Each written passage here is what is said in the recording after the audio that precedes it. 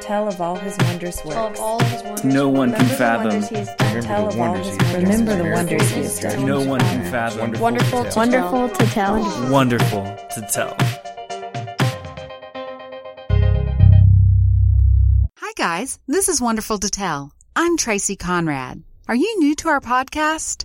Well, you've found a friendly, warm place where you can listen to all the good stuff. Inspiring, uplifting, true stories that are shared by real people, for real people, about real stuff that has happened in their lives. These stories are shared in front of a live audience, unscripted and from the heart. We hope you'll enjoy these beautiful gems and will hang around to hear all our stories that are wonderful to tell. In this episode, you will hear from Catherine Norman. She's smart, determined, brave, and funny. I so admire Catherine, and I know you will too. Here's my friend. I just came in from my son's baseball game today, and after what happened to me almost 8 months ago, I was just grateful to be there, even though they lost 7-1. But the one run was his homer, so that was cool. And I just had to throw that out there for him. Anyhow, 8 months ago, I was in the middle of a workout in my house. My husband and my son is my last child at home. He's a senior at Country Day. Have a daughter off in college. But my son and my husband last summer were doing baseball traveling. They were in Georgia. And I was home going to work every day. And that morning I was in the middle of a workout in my den in front of the TV. I felt fine. And then I had this huge rush and pain in my head and lost the ability to stand. I needed to lay down. And anyway, to spare you all the details of that, it was a stroke and specifically a ruptured brain aneurysm. And I had no idea that that's what had happened to me. A lot of the times you hear stroke and you think about people drooping on one side of their face and losing movement in their arm or leg on one side of their body. And that is true in most cases for what's called an ischemic stroke. That is where an artery is blocked by a blood clot in your brain. That is not what happened to me. What happened to me was one of my arteries had a weak spot, and it ruptured. So I didn't have it. That's called a hemorrhagic stroke. That's what I had. It's kind of the smaller percentage of people that have strokes have hemorrhagic, but we're all stroke survivors, those of us that are here. So anyhow, eventually that day I ended up in the ER. My mom drove me down there because my PCP, primary care physician, told me over the phone, your brain might be bleeding. You need to go to the ER. I was like, all righty then, ER it is.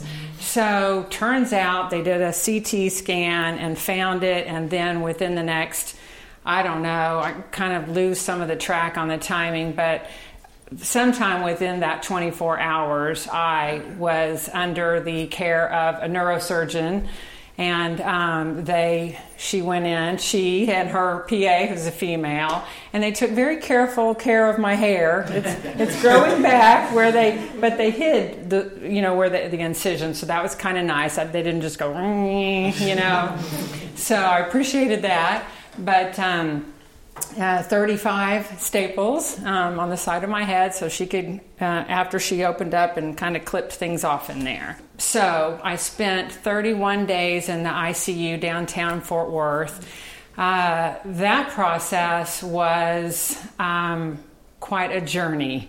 When you have something like that happen to you, it's really just kind of a moment-by-moment journey and experience because you have so much pain that you're dealing with. And I remember, calling out to God for help, but really that was not like gosh, Lord, what are you going to do with me now? You know, it was not like that. It was like, help me in this situation. Help me get through this. The pain was pretty horrible, and in the medication, and you're all over the place, and my blood pressure was an issue because after you've had a traumatic brain injury, your brain tends to have kind of like aftershocks, and that experience, they want your blood pressure to be up so that those vessels are not getting more pressure than they should with low blood pressure. And I typically have very low blood pressure. So they were elevating my blood pressure, and my body did not like that. So I basically was, kept to the bed the whole time I was in the ICU. And you pretty much have to relearn how to walk and all that kind of stuff. So that was part of what I experienced after getting out of the ICU. But so much of what I saw in that, throughout that experience, when I look back on it, I really see, God's character. And that came through the people that helped me. And it's very humbling when you are no longer in control, and you're sort of kind of used to being in control, and you're not. You can't even. There's a lot of stuff you can't control, and it's not fun. And but when you see that that something about that humility, it lets you accept help. Or maybe you weren't good about that before. And I would see people acting on our behalf, and even my husband, who was unbelievable. I gave him tonight off, but he was incredible. I mean, he was such a rock, and I was really looking to him. And if he had been coming into my room all nervous and worried, that would have been really difficult for me. But I looked to him, and he was just like solid as a rock and was 100% supportive. And that support and love that I felt from my family, both my kids and my friends, that really just spoke to me in a way that gave me strength, and helped me to keep fighting. And then also the care that I received. I'm not a medical person. I don't even like to be near hospitals. And so to think of these men and women that go in for 12-hour shifts and take care of your basic needs and try to help you to feel better, that was just really, really unbelievable to me. It was so touching that somebody would give their life every single day, like get up in the morning, take a shower, put your scrubs on, and go help really sick people and have to do stuff that's not fun. And that was amazing to me. And the cool thing was I got to go back because I was released August 1st was my first day home. The injury happened June 28th.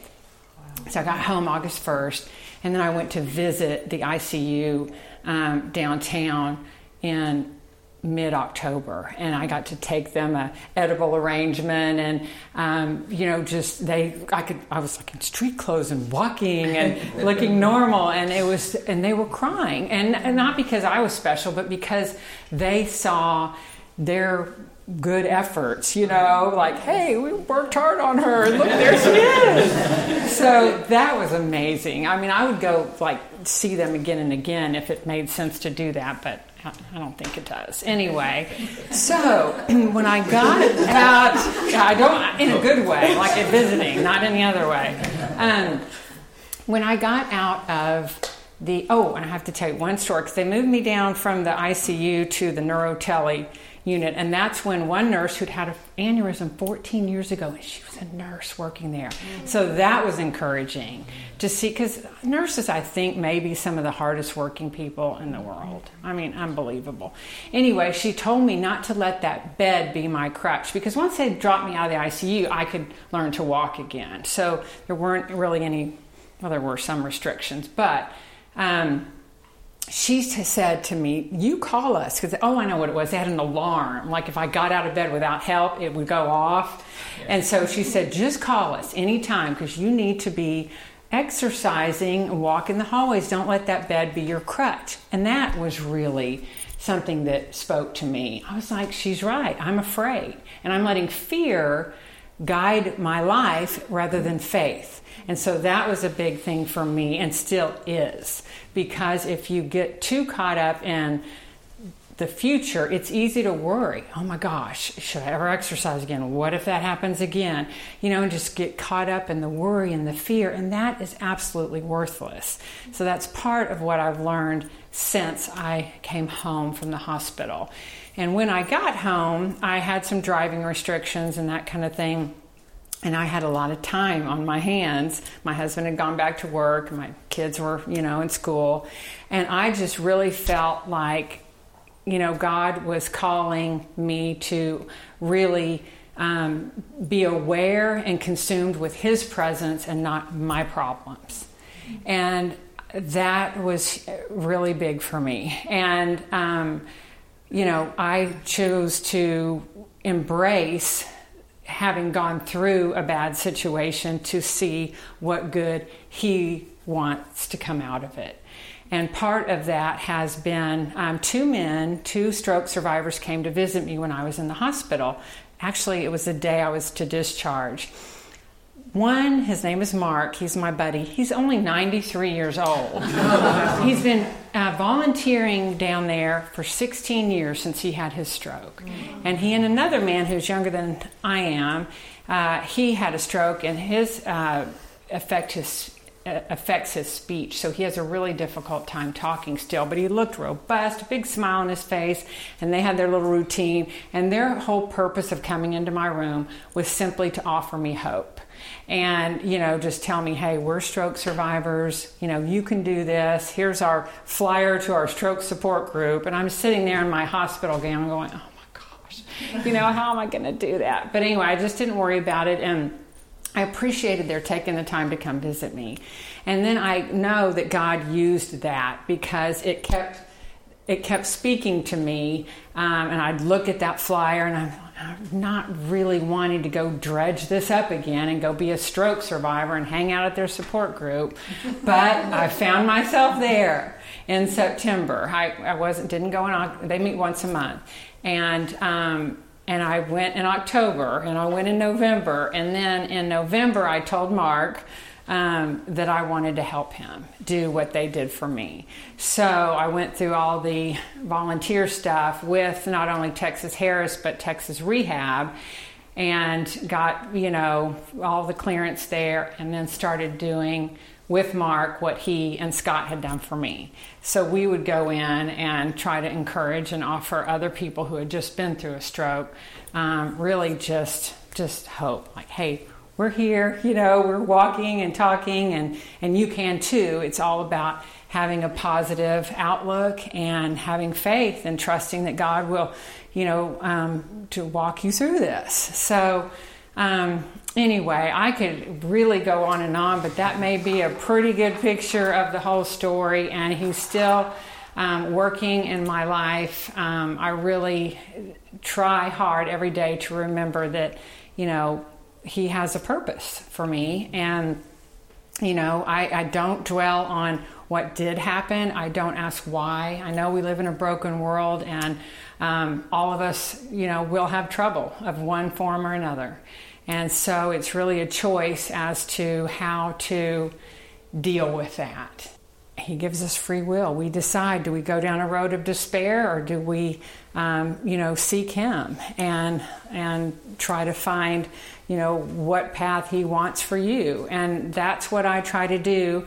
And it can be a roller coaster, but gratitude is huge. So every single day, even when the third baseman completely misses about every ball that came his way, I go, you know what, God, I'm just glad to be here. I'm not going to get worried about that third baseman. So that's kind of where I am. Gratitude is everything, even those little things. And it's huge because you can, despair and depression, those kind of things, when you've dealt with something major that really changes your life, it can take you down that road if you let it. But you have control over which road you take. But the only way you take the positive road is with faith. That's the way I see it. So, anyhow, that's it.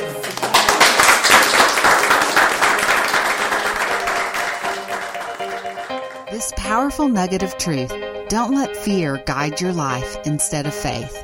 Catherine, my friend whom I've always admired, strong, independent, straightforward, brilliant, with unwavering faith, was brought to the very edge of a precipice, stripped of all power, independence, and freedom, with her life hanging in the balance, and she has emerged victorious. But this is not where the story ends. If Catherine's life were a symphony, this event is like a crescendo, followed by a short interlude. Then begins a whole new movement flying off in a new direction. Catherine has chosen to embrace this bad thing and to look at what God wants to come out of it. Her tenacity is so impressive.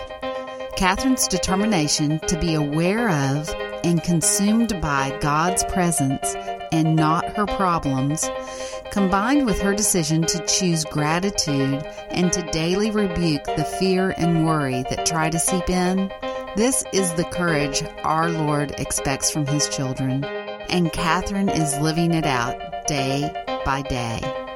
I'm so proud and inspired by my friend. To see photos of Catherine and to learn more about her volunteer work, please visit our website at wonderfultotell.com. And be sure to subscribe to our show so you won't miss out on any of our episodes. And you can also follow us on Instagram at Wonderful to Tell. This episode was produced by Michael, Brad, and Tracy Conrad with invaluable support of our crew members, Lindy, Kevin, Katie, Karen, Nancy, Mark, Debbie, Haley, Jeffrey, and John Alfred. Michael Conrad composed our intro, Lindy Conrad came up with our name, and Matt, Jeff, and Justin from Fort Worth High Tech Signs created our logo. If you have a story wonderful to tell, let us know. You can find us on Facebook, Instagram, Twitter, and at our website, wonderfultotell.com. Thanks for listening.